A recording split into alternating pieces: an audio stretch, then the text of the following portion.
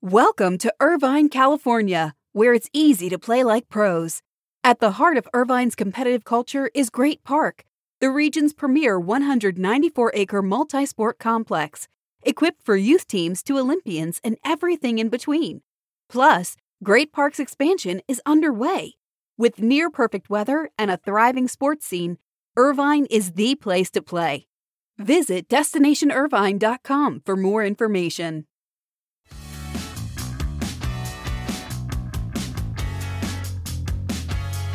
Remember, we are less than 3 weeks away from SBJ's Tech Week from March 7th to March 9th in New York. I hope to see you there. Go to the events section of sportsbusinessjournal.com to register for this great event. And remember to hit me up if you'll be at the Daytona 500 this weekend. I get there Friday night.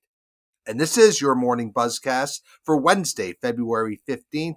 Good morning. I'm Abe Madkour. Thanks for listening to the Buzzcast. You know, one story that got a lot of play yesterday was the CNBC report that NBC Universal will make a strong bid to win back NBA broadcast rights during the next round of NBA media talks. It's true, and it's not a surprise. A number of networks, not just NBC, are interested in the NBA, and there will be some very competitive bidding. Commissioner Adam Silver is in a very favorable position, and no formal talks can take place with non-incumbents until Warner Brothers Discovery and Disney waive their negotiating windows, which end in April of 2024. So we're looking at next year. But here's the landscape. Disney certainly wants the NBA in a very strong way. The wild card is Warner Brothers Discovery. NBC would love a package of playoff games on the broadcast network with regular season games on Peacock. I'm sure Fox Sports would at least kick the tires on the NBA, and Apple and Amazon have also expressed interest in the league's rights. So again, bottom line, it will be very competitive, and the NBA is sitting in a great position to land a very, very lucrative media rights deal in 2024. Certainly one of the biggest stories we're keeping our eyes on. Let's shift to hockey because the bidding on the Ottawa Senators is starting to come more into focus.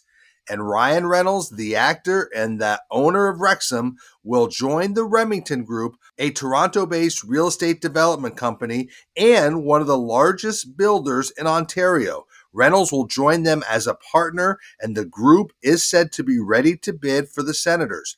Ryan Reynolds would be the face of the team and would play a key role in the decision-making for the future of the club, which of course would be a dream for NHL Commissioner Gary Bettman, as the league would love to see the star power of Ryan Reynolds in the NHL. Now, the sale of the Senators will be an interesting test case for valuations of hockey in Canada.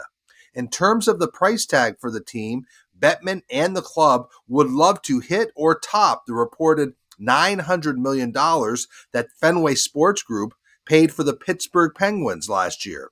But remember, these are different teams, different organizations. The Penguins had won Stanley Cups. The Penguins had Sidney Crosby. They have a great arena. They had adjacent land to develop. The Ottawa Senators really don't have that. They need a new arena. They need more stars. They have never won a Stanley Cup. So a serious bidding war is needed for this deal to top that $900 million purchase price. Now, this is a sale many in sports finance are watching quite closely. And Ryan Reynolds is a very interesting wild card added to the mix. So keep your eye on the sale of the Senators. Shifting to college sports, my colleague Michael Smith wrote about this in his SBJ College newsletter last night, about the power of the University of South Carolina women's basketball brand, which was on full display on Super Bowl Sunday in Columbia. I watched a part of the game which saw the number 1 ranked South Carolina Gamecocks defeat the number 3 ranked LSU Tigers, but the game drew an audience of 1.5 million viewers. It was at 2 o'clock on ESPN, and that viewership number is more than the men's game between Michigan State and Ohio State on CBS that started at 1 o'clock. So it's a very strong number, and the number of 1.5 million viewers for the ESPN game was the best audience for any women's college basketball regular season game since December 30th of 2010. Yes, 2010. That was for a UConn-Stanford matchup, and that's according to my colleague Austin Karp. LSU South Carolina was the third best college basketball game, men's or women's, all of last week. So a very strong number, and 2 of the 5 most watched women's regular season basketball games since 2010 have now come this season. So it adds to the conversation and the narrative we continue to have on the Buzzcast, more signs of the growing interest in women's sports, and in college basketball, it is certainly being driven by the University of South Carolina Gamecocks. Let's move on. Here's a great example of the value that video games continue to bring to sports. We know the longtime success of EA's FIFA soccer brand. That will shift because the relationship with FIFA ended, and so EA will rebrand to EA Sports FC. And now EA Sports is close to extending its relationship with one of its longest standing partners, as it's closing on a renewal with the Premier League that would be for 6 years and around $600 million. Yes, nearly $100 million a year. That would see EA be the Premier League's exclusive electronic game licensee. The deal is close to doubling its existing deal. The two have been partners all the way back to 1998. So this is a very close relationship, but this just shows how valuable that intellectual property is to game developers like EA and for the branding around the Premier League. But a very big 6-year reported $600 million deal close to being completed between EA and the Premier League. I want to shift to baseball because the Milwaukee Brewers could be getting some much needed help from the state of Wisconsin to help fund long-term improvements at American Family Field.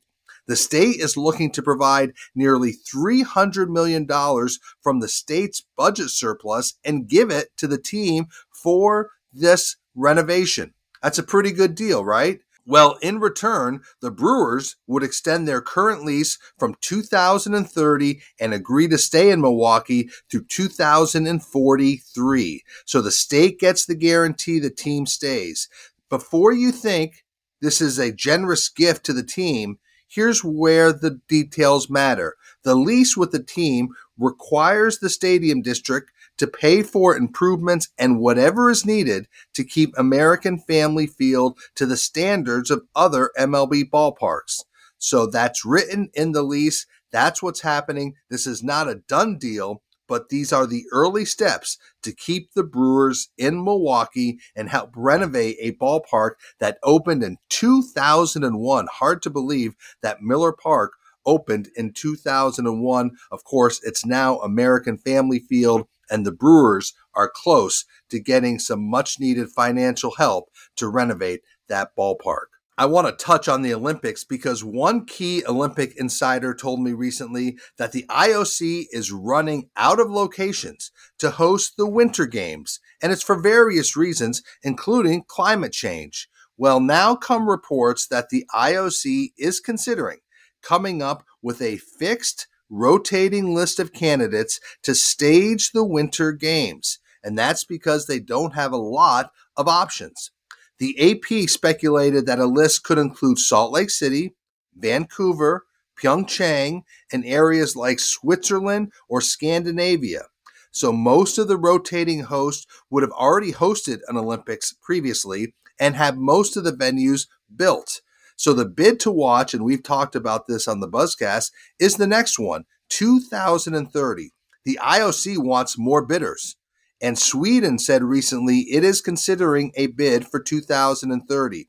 The IOC has delayed the process of awarding the 2030 games because right now Salt Lake City is the only other known bidder that might consider taking on 2030, although they would prefer to host the 2034 Winter Games, as there is some concern of hosting the Summer Games in Los Angeles in 28 and then the Winter Games 2 years later in Salt Lake City.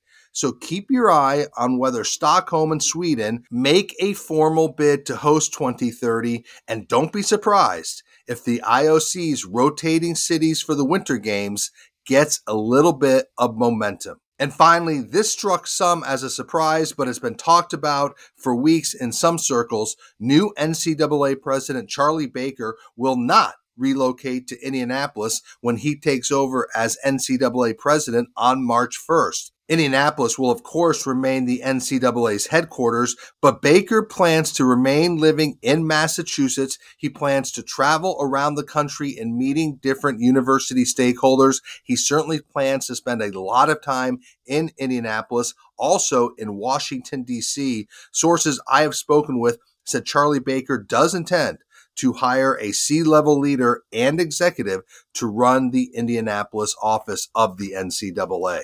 And yes, I mentioned this yesterday, but I know a lot of the loyal Buzzcast listeners aren't subscribers to Sports Business Journal.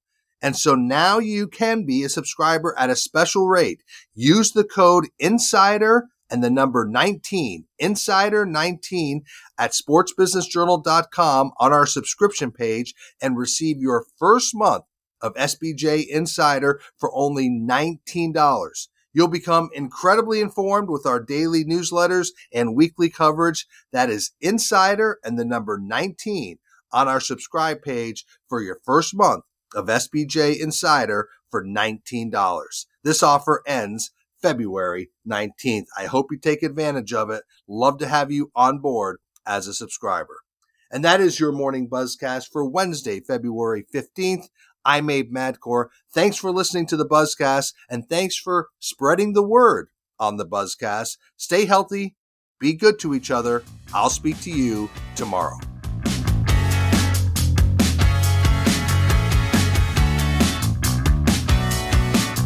Welcome to Irvine, California, where it's easy to play like pros. At the heart of Irvine's competitive culture is Great Park, the region's premier 194-acre multi-sport complex, equipped for youth teams to Olympians and everything in between. Plus, Great Park's expansion is underway. With near-perfect weather and a thriving sports scene, Irvine is the place to play. Visit DestinationIrvine.com for more information.